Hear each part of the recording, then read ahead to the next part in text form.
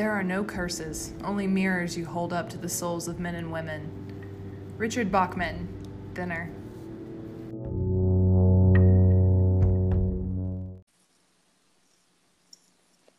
Hey, Justin.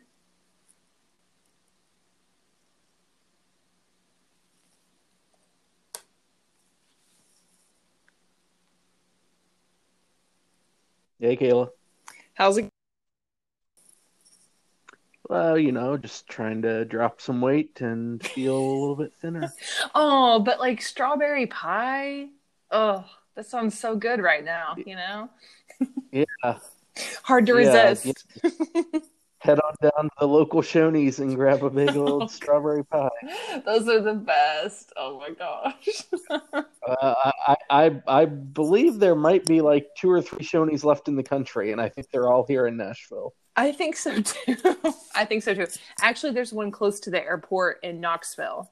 Every time we Oh, pass okay. by All right. it, my dad makes a joke like, "Oh, you want to stop at Shoney's?" No, I'm good. Yeah, even the one down here in East Nashville by the Titan Stadium is no longer. Shockingly, Oh, their renovation that included it did not save it. what a shame. That's really what downtown Nashville is missing is a Shoney's. I'd probably rather drink at Shoney's than a number of places downtown. I agree with that too. I agree with that. People are probably cooler Hey, if nothing here. if nothing else, cheaper, I bet. Yes. Guaranteed, pretty much. And strawberry pie. So, can't go wrong there. Probably not a lot of bars carry strawberry pie. No, no. Well, had you read? In case anyone hadn't put it together, we're talking about Thinner tonight. Had you read Thinner before? I had not. I knew of the book, and it's pretty obvious what goes on in the book from just the back cover and the front cover and the title. So, I wasn't really surprised by it. But no, I hadn't read it. How about you? Yeah.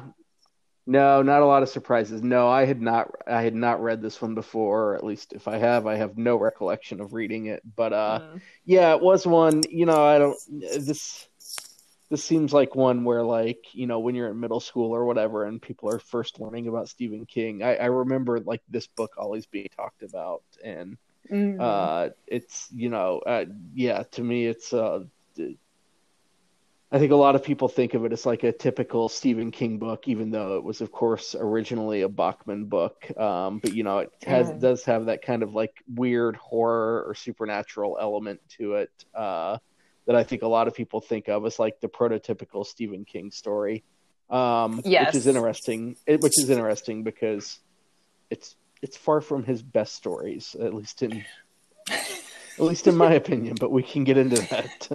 Same, yes. And you're right. It is interesting because most of the Bachman books that we've read so far have a really particular style, really particular content, um, themes. But yeah, this one is pretty Stephen King like.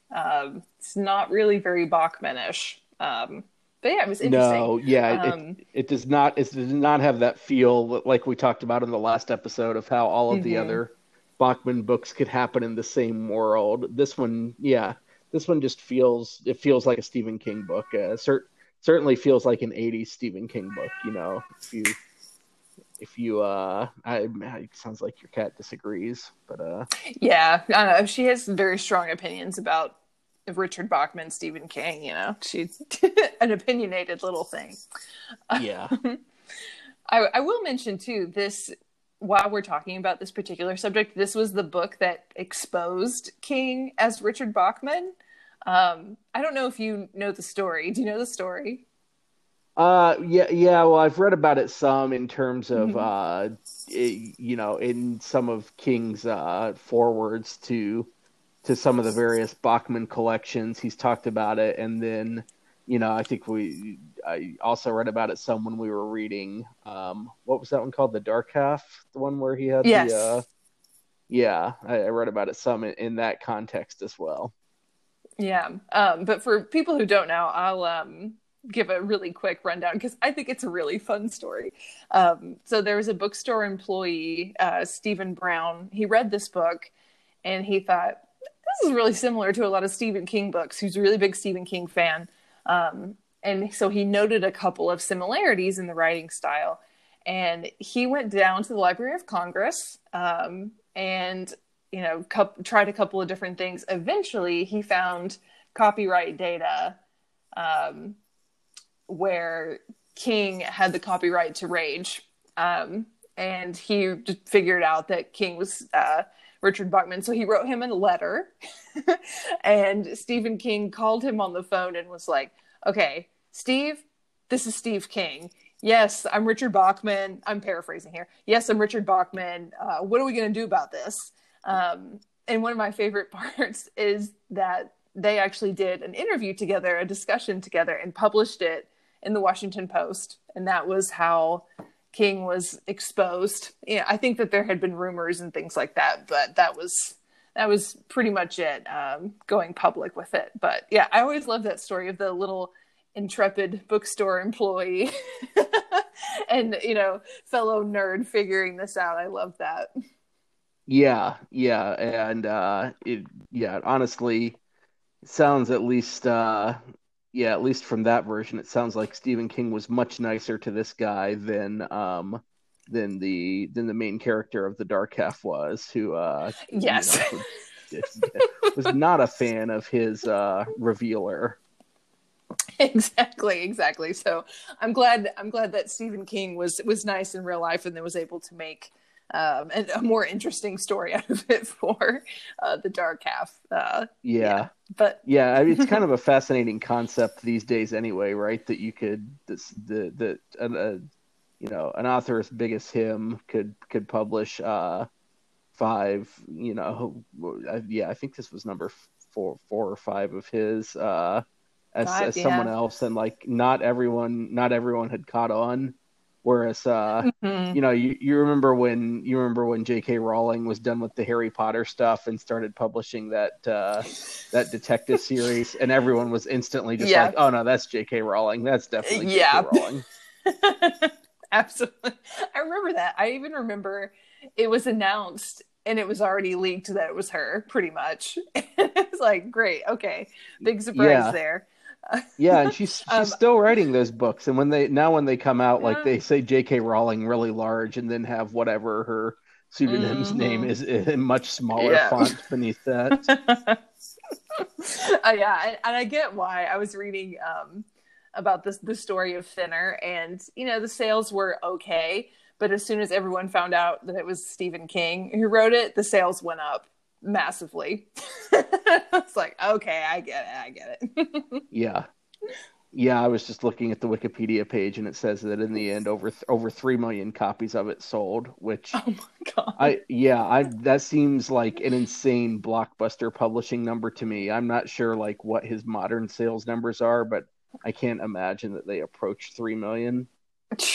Yeah, I don't know, because this was pretty much at the height, I guess. There were a lot of other things happening at the same time, a lot of other books coming out, of course. So it's people were pretty excited to read another Stephen King book. And, I don't think they would be disappointed with Thinner. They're not getting a totally different version of King with this one. It's pretty up a King fan's alley with this. It's not shocking that this is the one that allowed everyone to piece it together. This was Stephen King, because this one really, it reads like a Stephen King book. Yeah, for sure. I'll give a little rundown of the plot so we can get into the story itself and our thoughts. So the main character is Billy Halleck. He is an overweight lawyer, and he runs over a woman and kills her. And the charges against him, he's got all these friends in high places. He's friends with the judge, all these guys. The charges are dismissed, but the woman's father, they're referred to as gypsies. The woman's father curses Billy with one word. And if you listen to the audiobook, they are like thinner. They do like a funny little voice with it. And Billy begins losing weight no matter what he does, no matter how much he eats. He just drops weight. Even the chapter headings are his weight, which is decreasing over time.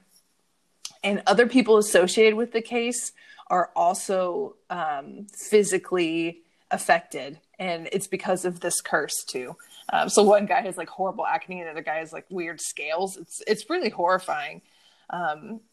Eventually, Billy confronts this gypsy man who's cursed him and tries to convince him to take away the curse. And the man bakes Billy a strawberry pie, hence our little discussion at the beginning, with a little bit of Billy's blood in it. And whoever eats the pie will inherit the curse. And guess who eats it? Billy's wife and daughter. And so the book ends with Billy cutting a slice of that pie for himself, knowing that he and his wife and daughter are going to die. It's a typical real uplifting Bachman ending. Yeah. It's a very bleak ending, which is typical for a Bachman book, but a very appropriate ending, I think. I don't know how else it would have ended, but yeah, seems about right. Right. Yeah. I don't even know if it's a fully satisfying ending, but like you said, I don't know what the alternative would have been. Like, there's no way that everyone lives happily ever after at the end of this one. No, definitely not. What did you like about this book? I think, the plot keeps moving along at a pretty decent pace. It doesn't get too bogged down at any point. It's still, I don't know, it's not like, it's not a blazing pace, because it's really in the end like just one guy searching for some other people. But True. there's not a lot of side tracks or anything, so it moves along pretty quickly. And I guess the other thing that I liked the most was seeing Billy, come to the realization that he really hated his life in, his perfect little suburban world, and come to the realization that that was all garbage and meaningless. Yeah, And yeah. even certainly his work life, but by the end, even really like realizing that he was not happy in his marriage. It's kind of strange to see him go on that journey, as a result of this, strange gypsy curse where he's losing weight. But that journey to me was much more interesting than just the idea of him constantly dropping weight. Yes, and I like that you mentioned that too, because the same thing kind of happens with the character in Roadwork, where there's a sudden change, and it's not a good change, but it causes that person to realize that their life is a fraud, that they're kind of a fraud, that they hate everything, and they just kind of come to grips with the fact that their life is over in a strange way. It's very dark concept, but I appreciate that. I think that it's an interesting way to look at a character's development.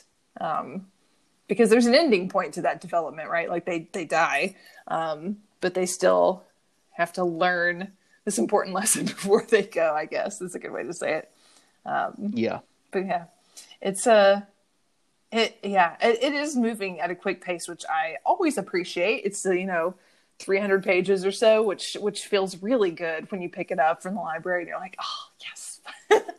Every time there's like a skinny King book, I'm like, okay, whew, this is gonna be interesting. So it does move really fast. I also really liked the parts where King is describing the things that have happened to the other people too. To like the scaly guy and then the acne guy. It's super gross body horror, and I love that. Yeah, I agree. I think I actually found the ailments afflicting the other characters probably more interesting than Billy's weight loss thing.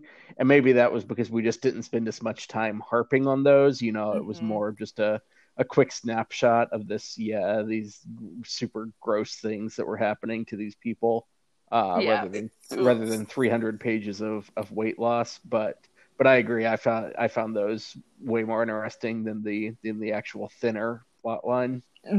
Yeah, agreed. It was some super gross writing on King's part, and that's that kind of stuff is difficult to describe. So I always appreciate when a writer can do that well and actually make me feel like kind of gross about it. So I was pretty impressed with that. What else did you think about the book? Let's see. It's been probably about 6 weeks now since I finished it, so I'm racking my brain trying to. I know I'm dragging you down. I'm so far behind. No, well, the tables have turned a little bit. It was not that way for a long stretch. I think, especially in the midst of the Dark Tower slog. Yeah, we both took turns struggling on Yeah, that one a little bit. Oh gosh. yeah. What did you think of the whole Gypsy clan? Not beyond, not just the old man who cursed him after the wife was killed, but there was also the whole extended brood that seemed like several generations of gypsies that were you know all had their various unique talents. Right. Yeah, it was interesting kind of introducing them all. And then of course like the Billy gets involved with the mob somehow because he has like a former client of his. So he gets involved with the mob and the mob kind of like takes over this camp That's and like right. I had bothers them. I had forgotten about Yeah. that whole It's tie in with the mob plot line, which was just it's completely out of nowhere.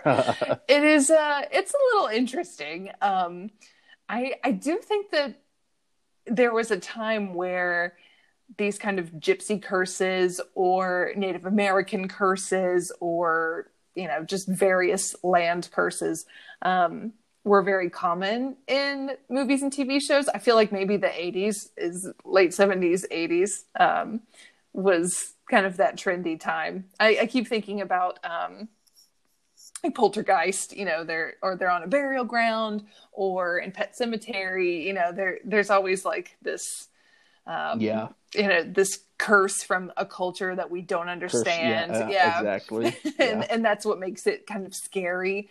I do like the fact that it was because that Billy killed someone. He hurt someone because he was getting a hand job in the car. And, just he was just kind of an asshole too. And I don't know what that says exactly about like the Gypsy clan themselves, but I like that that he was hurting their community, obviously like a tight family, and the fact that there was no justice for him. I think that comes out a lot in just culture in general, where people who are minorities don't get justice a lot, and so this is the only way that these people could, get back at him was doing this curse on him. So yeah, they were a very entertaining part of the book. It was a little strange, but and it felt like a little bit of a sidetrack. But it was good to see him have to confront these people that he had actually hurt. I think that's an important part of his journey. yeah, yeah. I agree. Maybe this is just regional bias, but to me, it was strange. Even like when I think of gypsies, I think of like Europe. Yeah, I yeah. was not familiar with gypsy bands roving, the U.S., but maybe that's from spending most of my life in the South and not the back roads of Connecticut and New Hampshire and so forth. Right. I know. I'm like, I are don't know. there Is Rochester a gypsy hub? I don't know. I haven't seen too many Romani groups up here, especially in Rochester. Maybe not. I know I can't remember where they are in this book exactly. I think it's just kind of vague New England. Hometown was in Connecticut, but then he's kind of driving all over the place in Mm. Massachusetts and New Hampshire and maybe even up to Maine, looking for the gypsy camp and trying to get the curse lifted. Hmm. So, but yeah, I So don't interesting. know. Yeah, there were there were not a lot of or none that I'm aware of, no gypsy caravans touring through Kentucky and Tennessee in the 90s. Yeah, I'll keep an eye out up in here in Rochester and let you Yeah. know. Well, treat them to a garbage plate on my account if you do run across any. Oh, for sure. Yeah, anyone who like visits this area has to have one. It's just the law. Um, well, I don't know. This is just kind of such a to me like kind of silly little straightforward book. I don't have a lot of deep talking points on Yeah. it. Did you have anything else? No, you're right. It is very straightforward. So I think I'm all set. I talked a whole lot about the Romani camps. As I was talking, I was like, wow, I'm just kind of like blubbering out all this stuff. But yeah, I think I'm all Yeah. set. All right. Ready for crowns? Yes, I'm ready. You go All right. ahead. Boy, I went back and forth on this one. It's I think I settled at 2 crowns. I didn't really love it. Like there were, like I said, I kind of found the side stories about the other characters um more interesting than the main plot line with Billy. So I don't. It's far from the worst thing that we've read, but didn't really grab me in any fashion. Mm. Yeah, I agree. I kept going back and forth between 3 and 2. Sometimes I was feeling a 3 because there was just some really interesting segments and the idea itself is kind of interesting to me. But overall, I think I land at 2.5 crowns. Yeah, I'll throw in a half in there. sure, that's fair. Yeah. Yeah, not my favorite, but it's an interesting story, and I like to see King tackle this kind of thing. It's fun. He does this concept a lot better than he did in Elevation, anyway. I like the scarier version of losing a ton of weight all in a really quick succession. Yeah, I agree. This one at least made more sense than Elevation, which is saying something because there's a lot of this book that doesn't make sense. Agreed. Well, all Agreed. right. Well, all right. So we're through with Thinner, and I'm looking forward to the next one because up next we've got The Regulators, and that book is insane, and I'm still not sure whether it's insane in a good or bad way. So I am Same. excited to talk to you about it, and we will try to figure out whether it's good insane or bad insane. That sounds good. We've done that a couple of times with King's books, and we always figure it Yeah, out. yeah, we're pretty much the definitive source. So we'll we'll I'd we'll say get to the so. bottom of it. Yes, for Cool. sure. Thanks, Kayla. Bye.